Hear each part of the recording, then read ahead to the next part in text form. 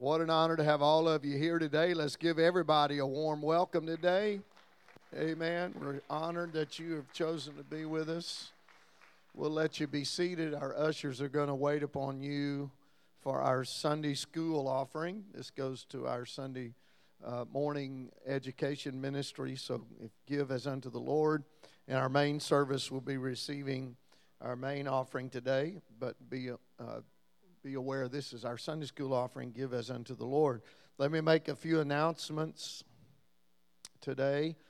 Today is fifth Sunday, the fifth Sunday of the month of June, and that happens once a quarter during the year, so there are 4 of those 5-week Sundays, and we have a fellowship usually on those days, and so today's no different. On this fifth Sunday, our fellowship will be from 5 to 7 at the Forbes State Park in the Stagecoach area, which is, I believe, the one all the way around the lake on the north side. So if that's not correct, don't hold me to it, but I think that's where that is. And we'll be gathering there, and there'll be, bring your lawn chairs. I think I mentioned a couple weeks ago in error there was a potluck. There is no potluck, but in fact, if you want to eat, just bring food yourself, I guess. But there'll be kayaks and jet ski rides and boat rides and hopefully a cool breeze and some shade. Amen?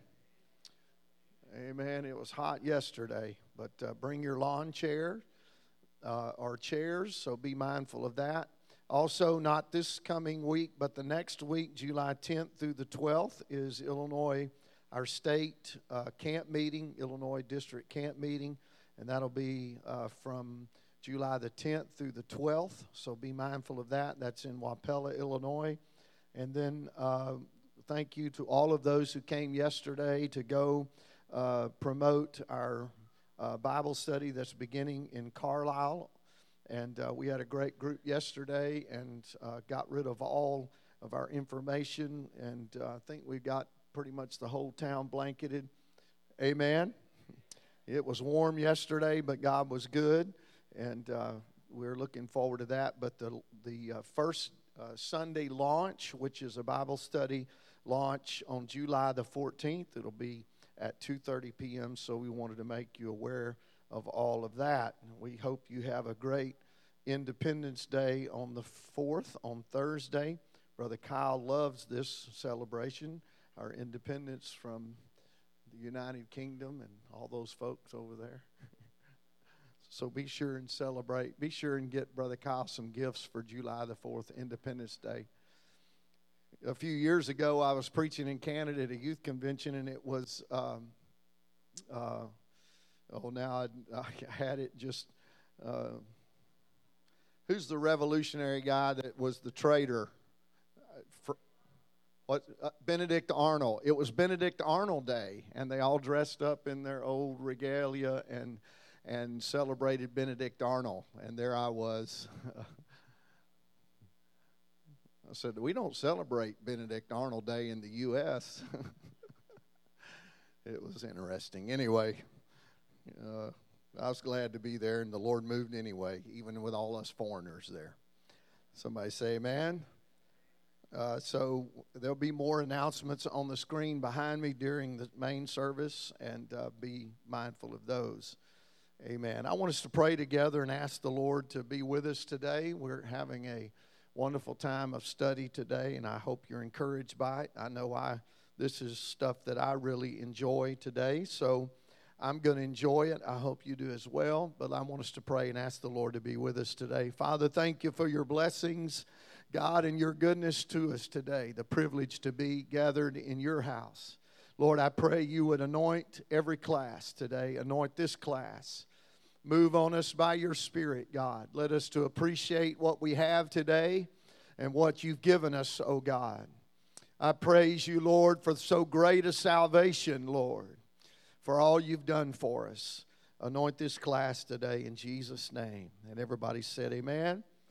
Our new quarter begins today, actually. And so if you ordered a book, those books are in. Hopefully you already have it. But today, before we begin our 4-week series, which the first one is The Great I Am, and we're looking forward to that. But today, we're going to take just a moment in our discipleship project lessons. This is what they on the fifth Sunday of the month, they do a family Sunday. We call it Celebration Sunday. Everybody say Celebration Sunday. So today is Celebration Sunday, but the lesson will be the same, and it's our apostolic heritage. And I thank God for the heritage that we have. I thank God for an apostolic church in this community.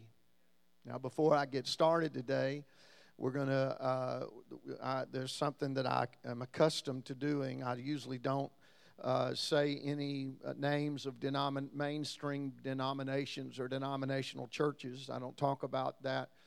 I may talk about belief systems, but I won't call any names. Today's going to be a little different, and it's going to be different just because of the historical references we'll make today.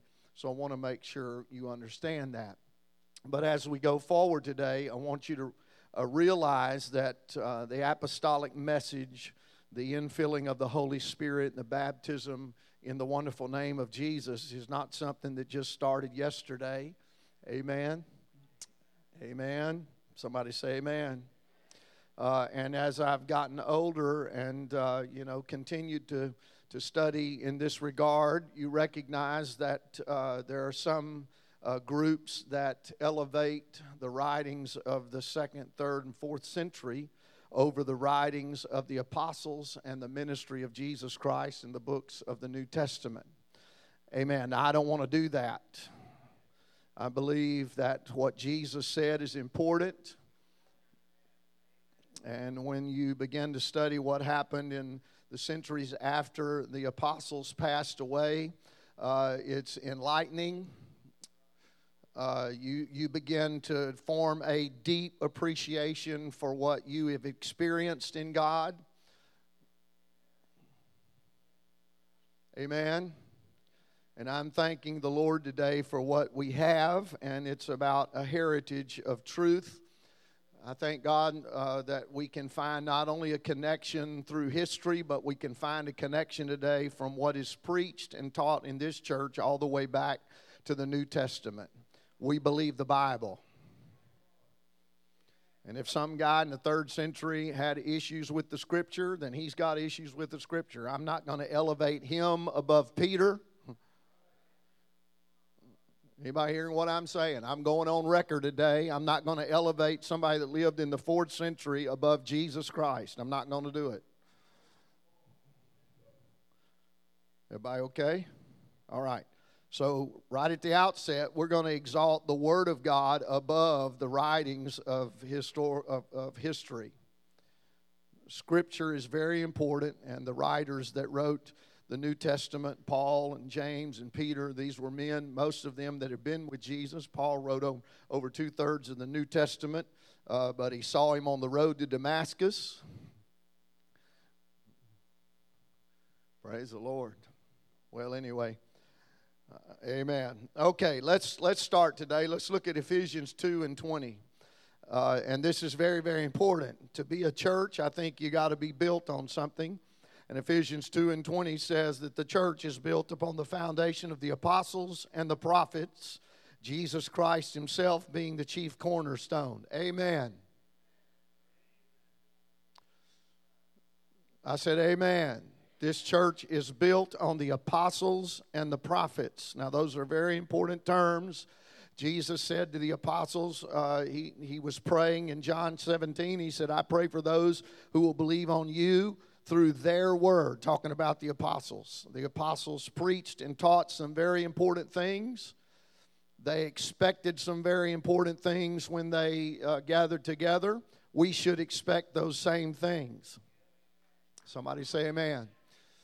And I want to preach and teach what the apostles preached and taught, because that's the foundation of the church. And if I am a part of the church, which is the bride of Christ, the foundation is not some council. The foundation is the apostles. Everybody okay? All right. There's a story about George R. Farrow, who wrote a very important song, or very familiar song. We'll talk about that as we get close to the end of our lesson today. We may even sing it, but Don Martin, a preacher, was studying, doing some research on the life of George Farrow, and he asked the archivist, "Have you got any information on George Farrow?" And he said, "Well, the most we have, really, from what I can gather, he's born in 1885 in Montana, passed away in Cisco, Texas in 1950. Said, but I believe you may be able to find some information in this location." So that he began to track down some information, and armed with those instructions, he found a large, what he called a treasure trove of very valuable information on this man, George Farrow. And the reason he was looking for this was because there was a old famous oneness song that George Farrow wrote, and so he wanted to study his life. Why is this important to us today? Because Edmund Burke once said, "Those who don't know history are doomed to repeat it." Somebody say amen. And in the words of the psalmist, 145 and verse 4, it says, "One generation shall praise thy works to another, and shall declare thy mighty acts." We are God empowered, and we are motivated to share this message with every generation. The truth endures to every generation. We are not here by accident. What happened in the early 1900s and the outpouring of the Holy Spirit didn't happen by accident. We are here because truth endures to every generation. I thank God for what I have today. I appreciate what I have today. Amen. Amen. In the archives, Don Martin found some handwritten letters from George Farrow from Los Angeles to his girlfriend, Lula Brumwell, who lived in Portland, Oregon. They were written between 1914 or during the 1914-1915 years while he was involved in a Pentecostal movement in Los Angeles, California, and attended what is called, or was called, the 7th Street Mission. He informed Lula in his letters that he had been baptized there at the 7th Street Mission on January the 3rd, 1914, in the name of Jesus Christ. Now, the 7th Street Mission was a church established by a man by the name of William Durham in 1911 after William Seymour. Now, these names are all, I'm not going to do the research for you. You can, you're 2 clicks away from all this stuff. William Seymour should be a familiar name to apostolics and Pentecostals. William Seymour was the leader of the Azusa Street Revival Center in Los Angeles, California. And William Durham and William Seymour didn't see eye to eye on the preaching of a doctrine called the finished work of Calvary. Now, some of you say, well, what in the world is that? Well, before this, people believed you were saved, then you were sanctified, and then you were filled with the Holy Ghost. You experienced salvation by faith, then you, by whatever means, the Spirit would sanctify you. In other words, when you became holy enough, you would receive the Holy Ghost. But there was a revelation of when Jesus said, "It is finished," what they noticed were people that weren't holy enough were receiving the Spirit of God in their life. Now, wait a minute. You hadn't cleaned up, so you can't get the Spirit until you get clean. There's still some of that going around anyway. And so there was this discrepancy about, you're going to be sanctified before you get the Spirit. Well, all of a sudden there's this revelation of, wait a minute, Jesus finished the work at the cross. Anybody believe that in here? The work is finished. "Come unto me, all ye that labor and are heavy laden, and I'll give you rest." Anybody glad you know that? Well, William Seymour, as spiritual and as powerful as we know in history, those things that happened at Azusa Street, William Durham and William Seymour didn't see eye to eye on what was called the finished work of Calvary. So William Durham went and began the 7th Street Mission in Los Angeles, California. Lula was involved in the Pentecostal mission in Portland, Oregon, who was George Farrell's girlfriend, ultimately would become his wife.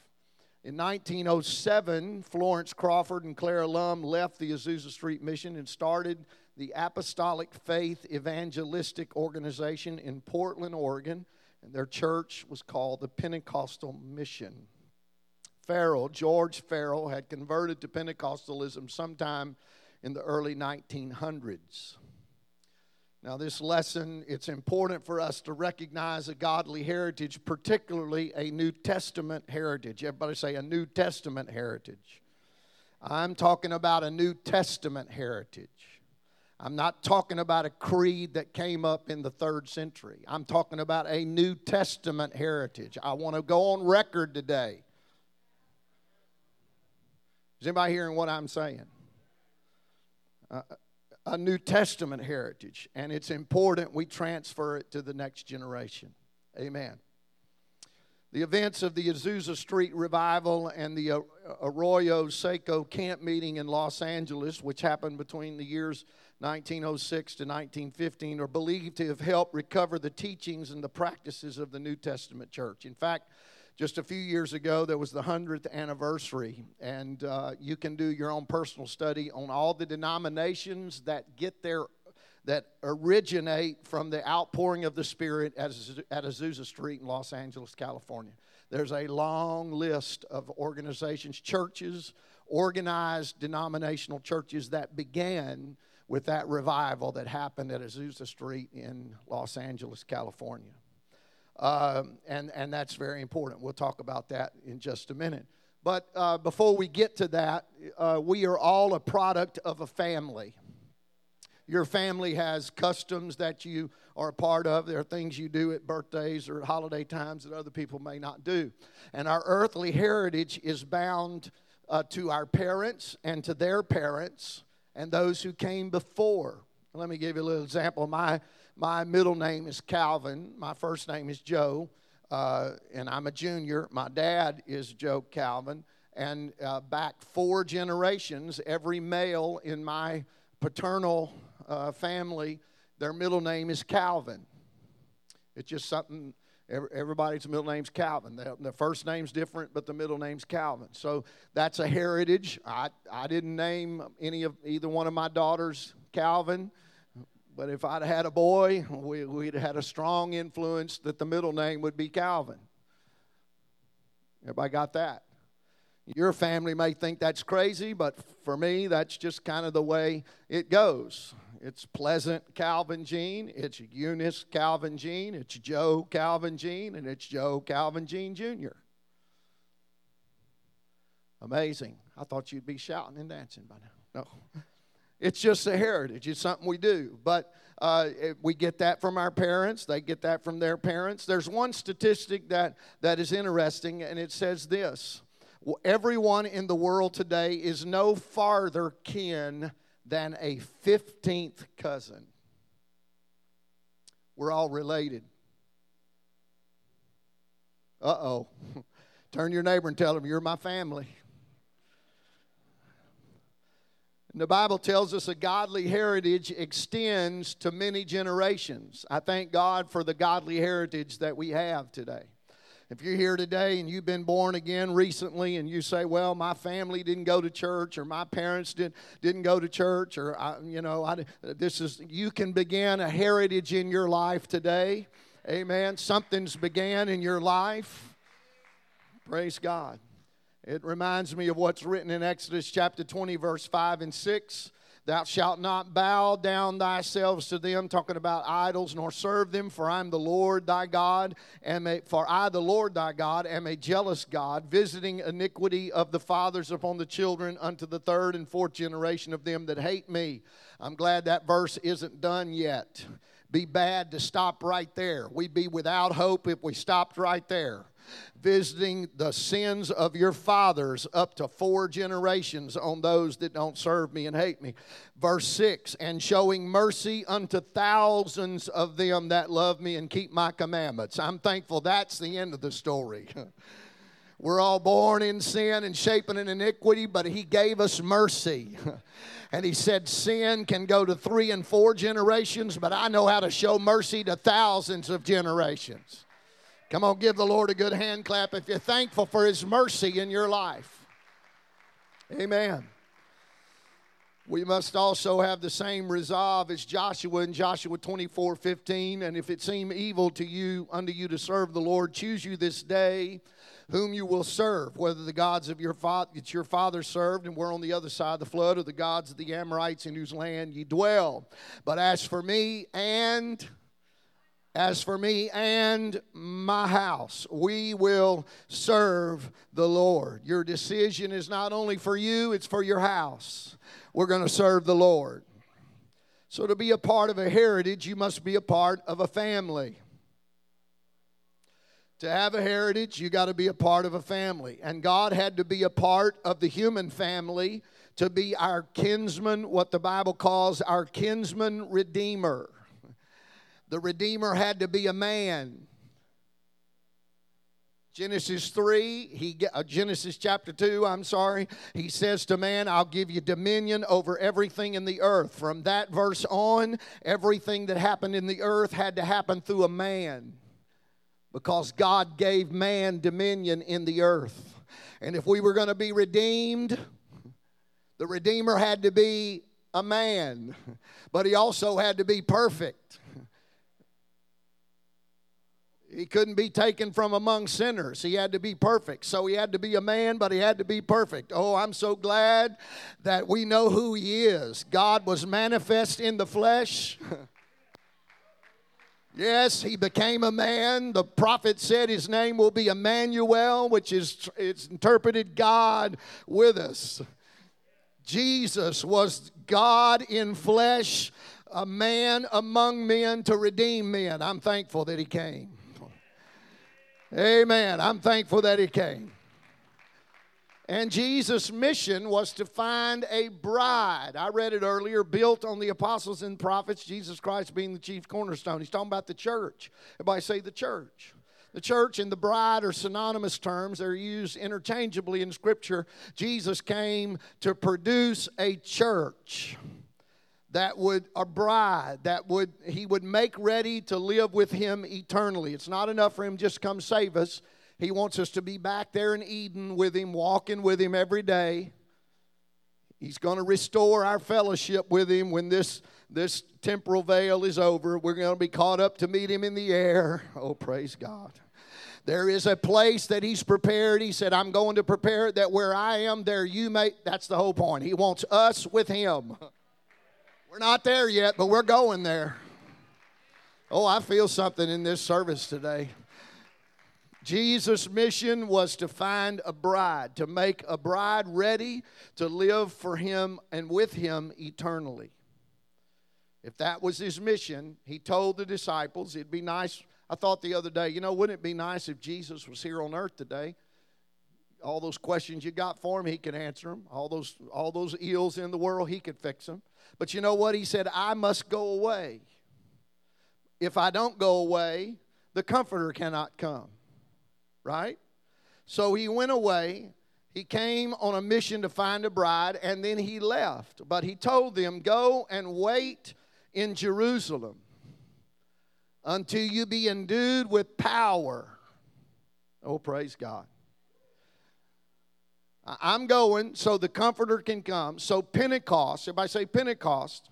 Pentecost was to put Jesus in the heart of His bride.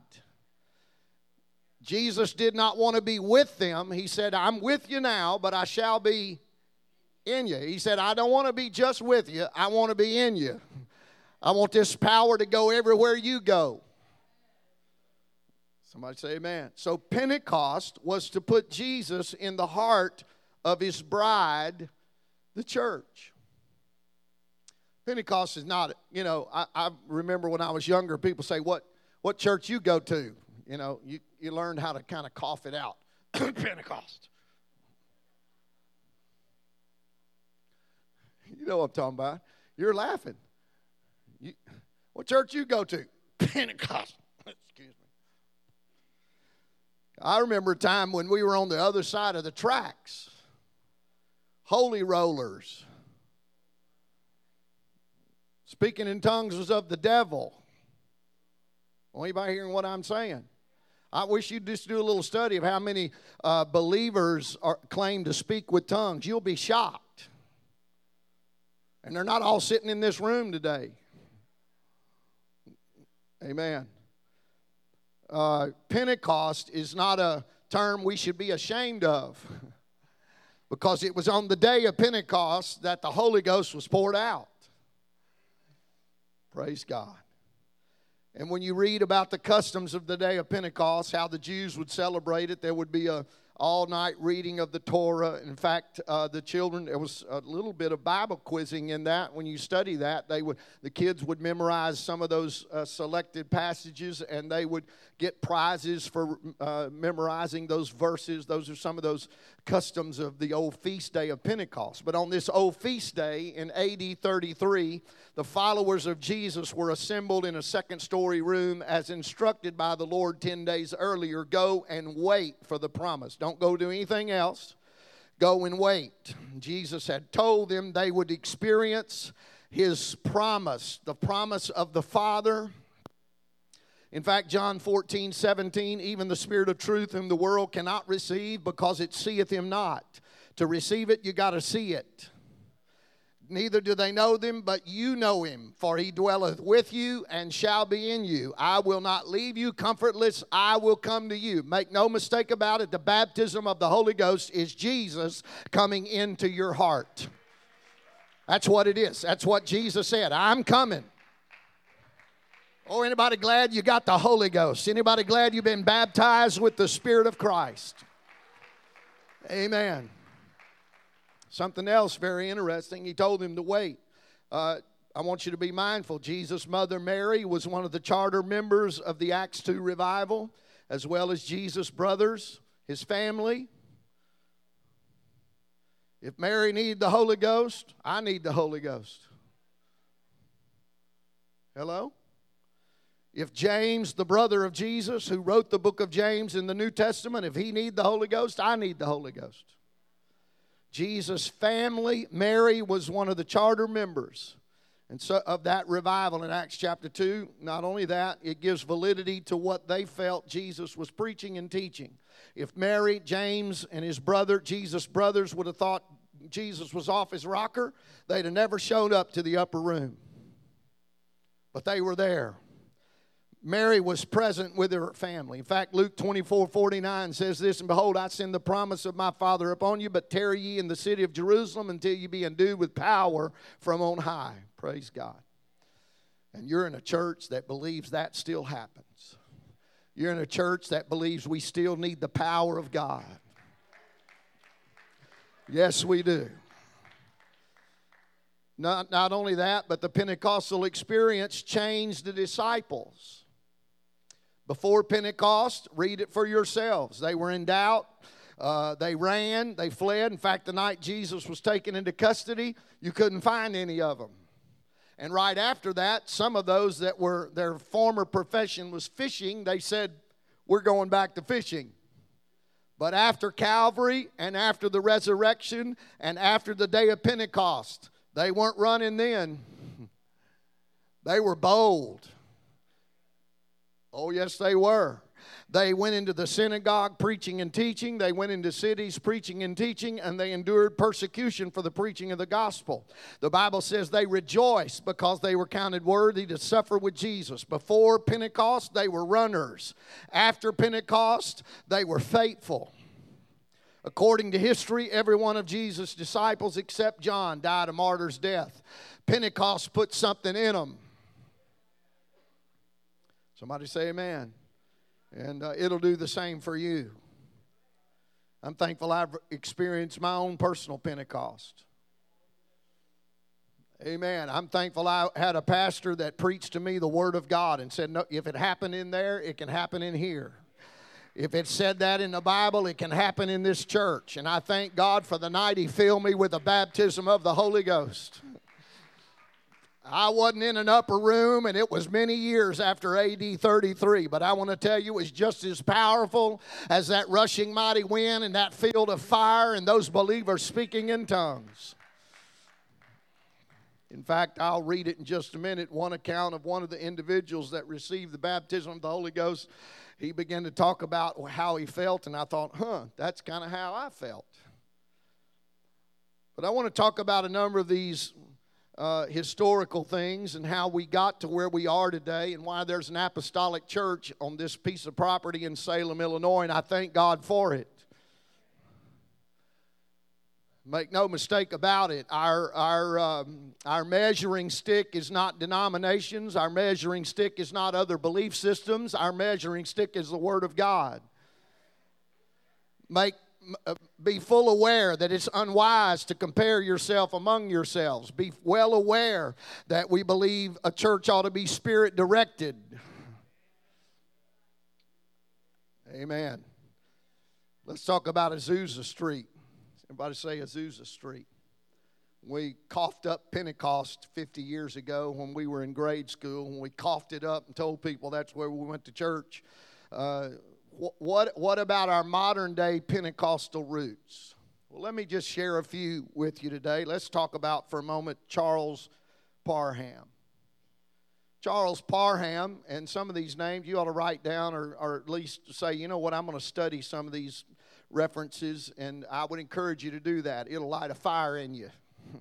Charles Parham, his grandfather was a Methodist circuit riding preacher. Charles was greatly influenced by the Methodist movement. He enrolled as a student in the Methodist Southwestern College in Winfield, Kansas in 1890.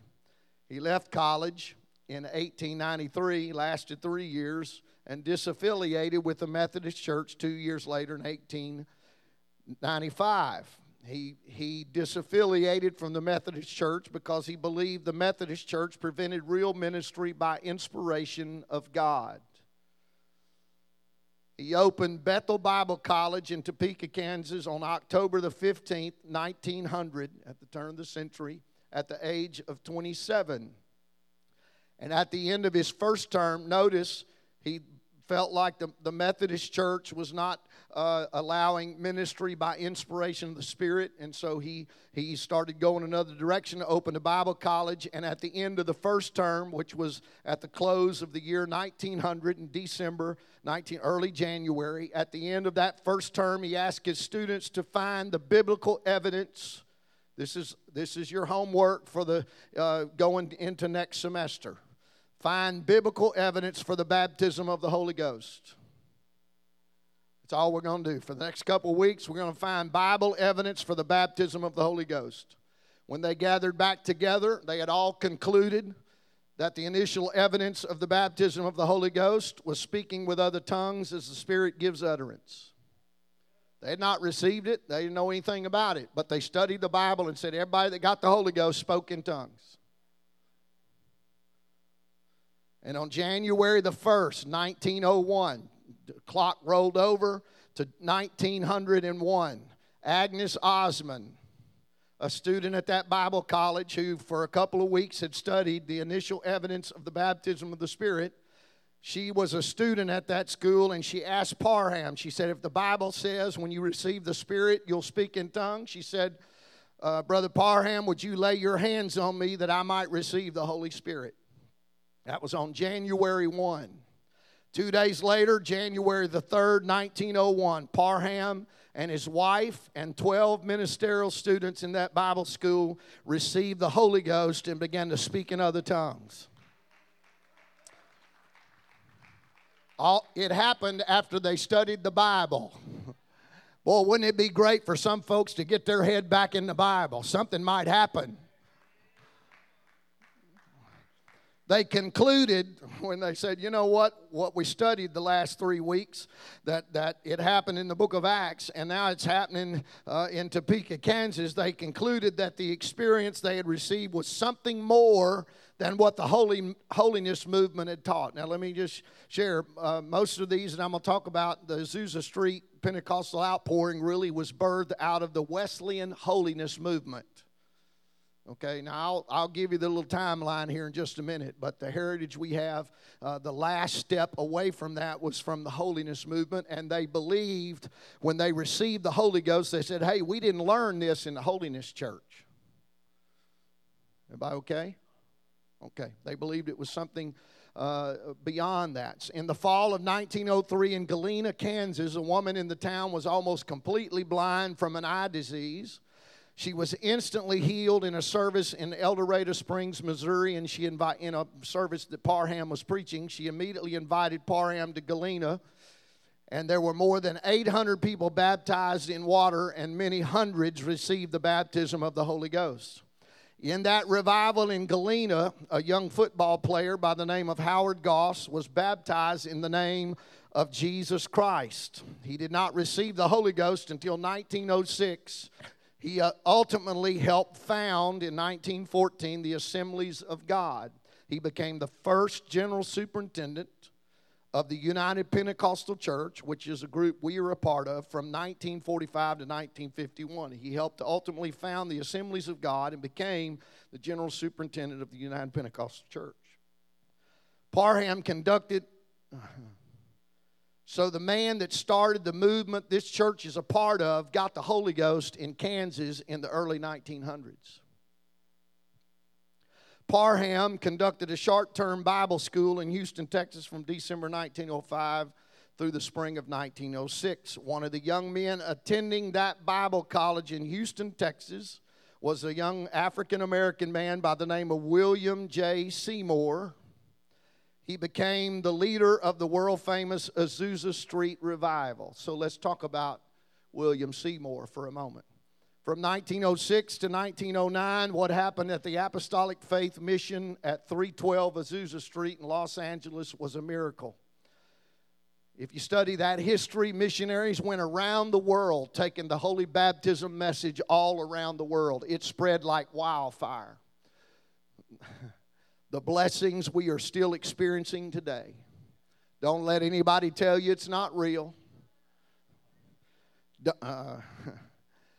This little house at 312 Azusa Street was 40 by 60. Now, just recognize how little that is. This ball court from that black line to that black line is 50 feet. This entire court from that black line to that black line back there is 74 feet. So about half of this room, a little less than half, was the size of that house at 312 Azusa Street. The rent was $8 a month. Boy, they covered the expenses of the building and the revival by a wooden box being nailed to the back wall, and right over the wooden box, these words were printed: "Settle with the Lord." I'm getting some ideas. If we want to be apostolic. As many as 600 people crammed into that 40 by 60 house. And many more appeared through the windows. In fact, if you study that in that 3-year period, they shut the street down every day. The Holy Ghost was in control. Services lasted late into the evening, and they had church every night of the week.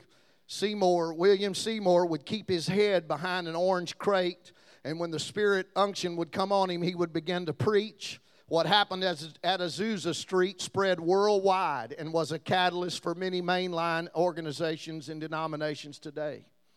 It was incredible. You can go into the archives and read portions of press reports in LA Times concerning this very event. Strange languages heard. Babel, they called it. They talked about people being healed. They began to make fun of them. William Durham from Chicago was there, and at his church, a single Baptist pastor from Fort Worth, Texas, Ian Bell, received... William Durham was at Azusa Street, went back to Chicago, and as he preached the outpouring of the Holy Ghost and what had happened at Azusa, a man by the name of Ian Bell, a Baptist pastor, was there and received his Pentecostal experience. received the baptism of the Spirit. He was an educated man and took his experience very seriously. He stayed for 11 months, and he wrote this on July the 18th, 1908. God baptized me in His Spirit. Wave after wave fell on me from heaven, striking me in the forehead like electric currents and passing over and through my whole being. The Spirit began to speak through me in a tongue I never heard before and continued for 2 hours. After 3 months of testing, I can say before God, this experience is as fresh and sweet as ever. Oh man, I identify with some of that. Well, Ian Bell became the first general superintendent of the Assemblies of God. When you study the Spirit's outpouring at Azusa Street, you pull the thread at Azusa Street. This is how current this is. That thread puckers at Lakewood Church in Houston, Texas. Y'all know he's on TV, got a big program, got thousands of people that come every Sunday. The Holy Ghost outpouring at Azusa Street affected the entire world, infected Christianity. I tell you what, I want to rise on this occasion to say I don't want it to get old. I don't want it to get stale. I don't want it to become a tradition. I want the Spirit moving every time we have service. I believe the Spirit of God is here to fill all of us, touch all of us, encourage all of us. Somebody say amen. Well, this is not in your book, it's not in the notes, but here's some of the participants. Let's quote them. The participants speak. The Azusa Street participants spoke of the baptism of the Holy Ghost as a decisive turning point in their lives. I would agree. Although they identified previous experiences of conversion and sanctification. Please, listen. Listen now. This is very, very important because we can't leave here as apostolic spirit-filled and say, well, Holy Ghost is all there in you. If you ain't got the Holy Ghost, you ain't got nothing. No, these people identified previous experiences as very important. They realized God had been working in their life, and so should we. But their testimonies typically describe the baptism of the Holy Ghost as the time they experienced the full saving power of Jesus Christ. They did not deny they had a relationship with the Lord, but they said, when I received the Holy Ghost, I experienced the full power of Jesus Christ. Let me read some of them. Adolf Rosa, Portuguese Methodist minister from Cape Verde Islands. I quote, all pride and self and conceit disappeared. And I was really dead to the world, for I had Christ within in His fullness. William Durham, who I mentioned, a pastor from Chicago, said this, and I quote, then I had such power on me and in me as I never had before. And last but not least, I had a depth of love and sweetness in my soul that I'd never ever dreamed of before, and a holy calm possessed me. Man, we need a baptism of that. A holy calm possessed me, he said, and a holy joy and peace that is deep and sweet beyond anything I ever experienced before, even in the sanctified life. And oh, such victory as He gives me all the time. Maggie Geddes, and I quote, she was at Azusa Street. Oh, the love, joy, and peace that flooded my being as I arose from the floor. I was indeed a new creature. C.H. Mason, the founder of the Church of God in Christ, said this, and it's not a quote. This was wedlock. Oh, this is what he stated as saying. He wrote, this was wedlock to Christ. He had complete charge of me. It was a complete death to me. The glory of God filled the temple. This man, C.H. Mason, attended Azusa Street and went to the altar. Listen, he was a pastor. He said, I went to the altar in response to a call for sinners to be justified, even though I was the leader of a holiness denomination. And he said this, I went to the altar because it may be that I am not converted. And if not, God can convert me. Boy, wouldn't it be great for hungry people to feel that way? You know what? I thank God for what I have, but if God has more for me, I'm going for it. Wouldn't it be great for people to say, no, I'm a leader of a denomination, but if I need more, I'm going for it. Oh, clap your hands unto the Lord. Amen. I hurry. Let's talk about after Azusa Street. Everybody say after Azusa Street. As sincere apostolic faith Pentecostals began studying the Word of God, the fulfillment of Isaiah 28 happened. Isaiah 28 verse 11, the prophet Isaiah foretold us, "For with stammering lips and another tongue will he speak to this people." He's doing that. Amen.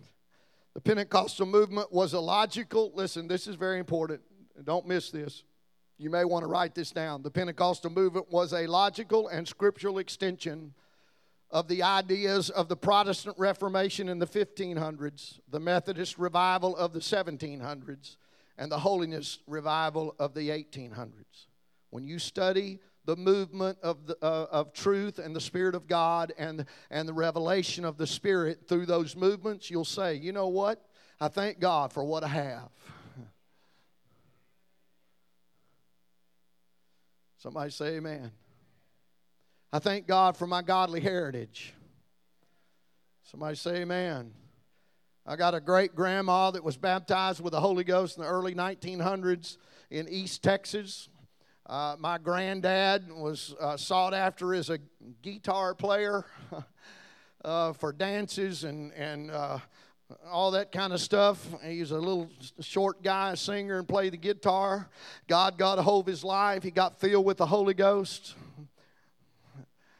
I thank God for that. God called him to Humble, Texas, pastor in Humble, Texas, pastor in Shreveport, Louisiana, and he'd walk down the street with his suit on Saturdays to invite people to church, and he'd walk down the street from the church in his house, and on one of those occasions, he's walking down the street, and I can take you to the street, and he got all the way down to the end of the street where the oil refinery was the next thing. My paternal grandparents lived right on the corner. And he was walking down that street, and my paternal grandparents were playing dominoes outside on the porch. And when somebody said, "Oh, here comes the preacher," they rolled the dominoes up and stuck them under the table. I have those dominoes. And my mother's dad would walk up on the porch and invite my Baptist grandparents to church. And finally, my grandmother went. She was a Sunday school teacher in the Baptist church. Got diplomas for passing all kind of studies to teach Sunday school in the Baptist church. But I want to tell you, the Holy Ghost filled her. She was baptized in Jesus' name. I thank God for my apostolic heritage. I thank God it's more than just a story in a book to me. It happened in my family. Oh, give the Lord a good hand clap. I don't want to go into all that, but the Lord was pouring out His Spirit in the early 1900s, and people were speaking in tongues, and Holy Ghost baptism was taking place, and that's what they knew. But then in about 1913, there was another great move that happened. In 1913, there was a camp meeting that was held at Arroyo Seco. In fact, if you're in Southern California and you see the Coliseum where the University of Southern California plays all their home football games, that park in that area, in fact, there's a pastor out there in Southern California that's done a lot of research.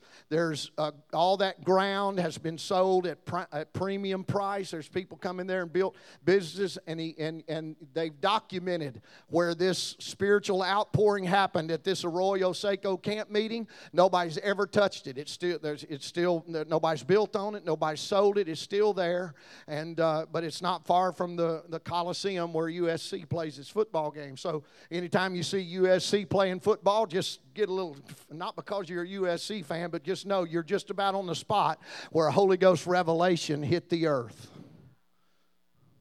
Because at this camp meeting, it was a worldwide camp meeting, thousands attended. It was a month long. It began on April the 15th, 1930. The main speaker was Maria Woodworth Etter.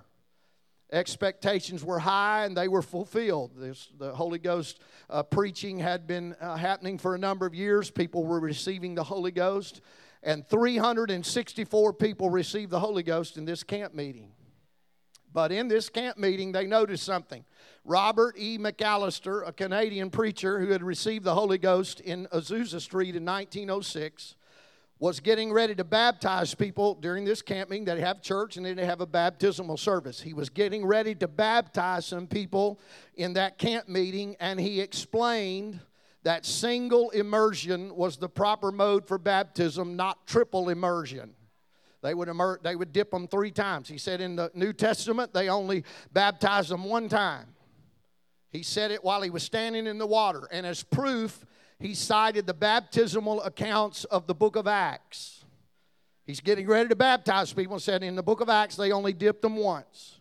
And then he said, and what else I've found is the apostles baptized in the name of the Lord Jesus Christ. He stated this standing in the water. Nobody ever heard this before. He said they never baptized using the words Father, Son, and Holy Ghost as triple immersion requires. History records that an inaudible shudder, not an audible, inaudible, just an inaudible. An inaudible shudder swept over the congregation, and McAllister stopped talking and fell momentarily silent. He just stated, we just dip them once, and the apostles baptized them in Jesus' name, and everything went silent. A missionary from China named Frank Denny leaped into the water and asked McAllister not to say anything more about this matter. He said, don't say anything else. All of a sudden, somebody's saying something that not everybody agrees with. So there was a little bit of contention. John Sheppy, I believe is the way he pronounced his last name, was so troubled by that baptismal event that evening he spent the entire night in prayer.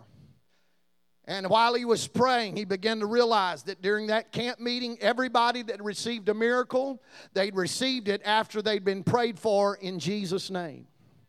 He said, history records, he said, I noticed that any devils that were cast out during that camp meeting, they came out when we called on the name of Jesus.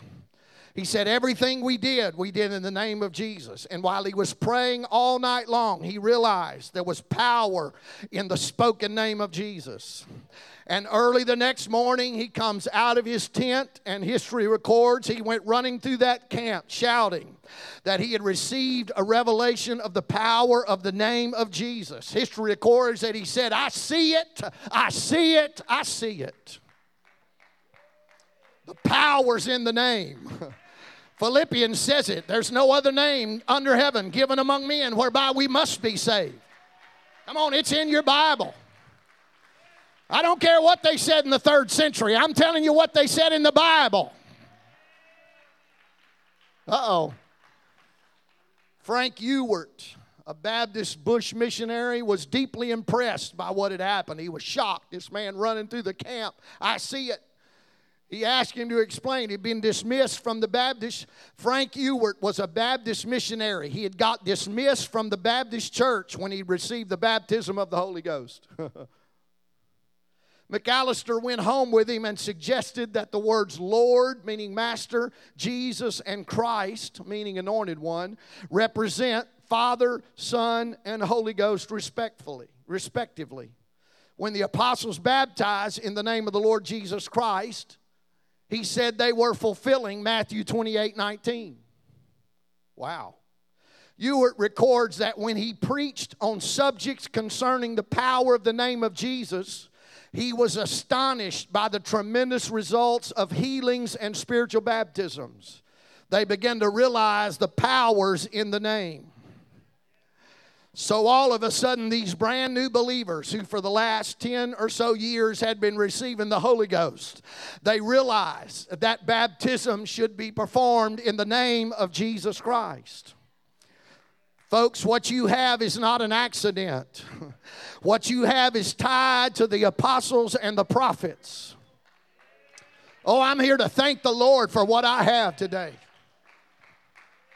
Come on, I don't want to be disparaging to what anybody else has. But I want to tell you, friend, the Holy Ghost is real. And the apostles baptized in the name of Jesus. And demons are cast out in the name of Jesus. And blind eyes are healed in the name of Jesus. I've been baptized in the name of Jesus. Oh, I'm not the preacher today. The first baptisms to result from the Arroyo Seco camp meeting occurred in November of 1913. at the 8th Annual Pentecostal Convention in Winnipeg. In other words, this rumbling started in that camp meeting. It didn't burst forth until November of 1913. McAllister was preaching. He preached the first sermon on the exclusive use of the name of Jesus in water baptism, and 30 people. First recorded evidence that in the modern age. In Winnipeg, Canada, 30 people were baptized in Jesus' name.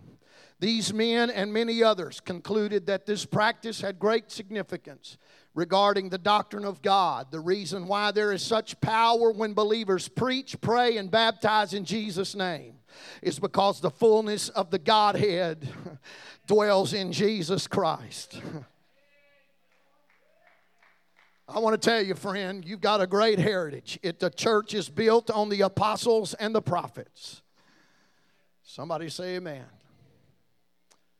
Somebody say amen. I'm glad I'm in this church. I've had people say, well, I'm not going to your church anymore. I'm going to this other church because I can get more stuff at this other church. Well, if church is about you getting stuff, then you just pick your poison. Well, not poison, just pick your flavor, I guess I should say. I don't want to say poison, just like Baskin Robbins. Just pick the one you like. But I thank God there's a church that's built on the apostles and the prophets. No, it's not perfect. No, and not everybody here is perfect. But I want to be in a church that's built on the Word of God.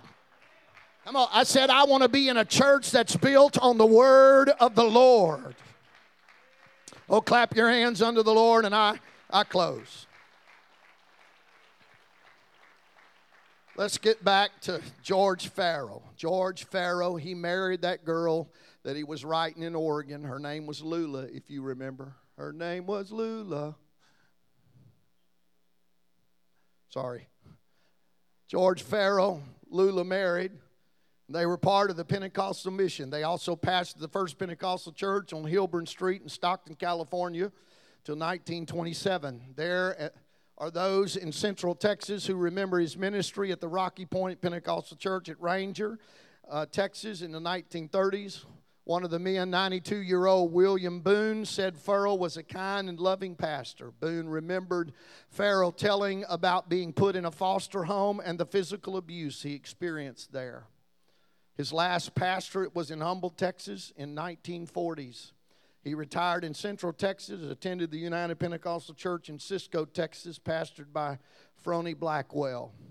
George Farrell left a great legacy. Farrell's Pentecostal experience was the greatest thing that ever happened to him, he said. And in one of his letters to Lula Brumwell, he wrote, "Oh, bless his dear name. It is utterly impossible to tell what I see in him. While I'm writing you, his Spirit is giving me wonderful revelations of him and the wonderful Christ. And often I must stop and worship and praise him in other tongues. Hallelujah, glory, glory, glory." George wrote that what some consider an anthem, the anthem of oneness Pentecostals. George Farrell, I started this lesson with him. He said, well, I'm not sure who George Farrell is. Well, when I start singing this song, you might remember, you'll know who he is now. George Farrell wrote, "The mighty God is Jesus, the Prince of Peace is he, the everlasting Father, the King eternally, the wonderful in wisdom, by whom all things were made. The fullness of the Godhead in Jesus is displayed. Oh, it's all in him. It's all in him, the fullness of the Godhead. It's all in him. Yes, it's all in him. Oh, it's all in him. The mighty God is Jesus, and it's all in him." Anybody glad you know who he is? Oh, let's stand together and give the Lord praise. Why don't you just clap your hands for what you have, for what you know, for what you've experienced in this apostolic heritage. Oh, hallelujah. Let's praise him as we close this class. Lord, we praise you for what you've done in us. Lord, we praise you for your power in our lives. Baptize us all again today, Lord.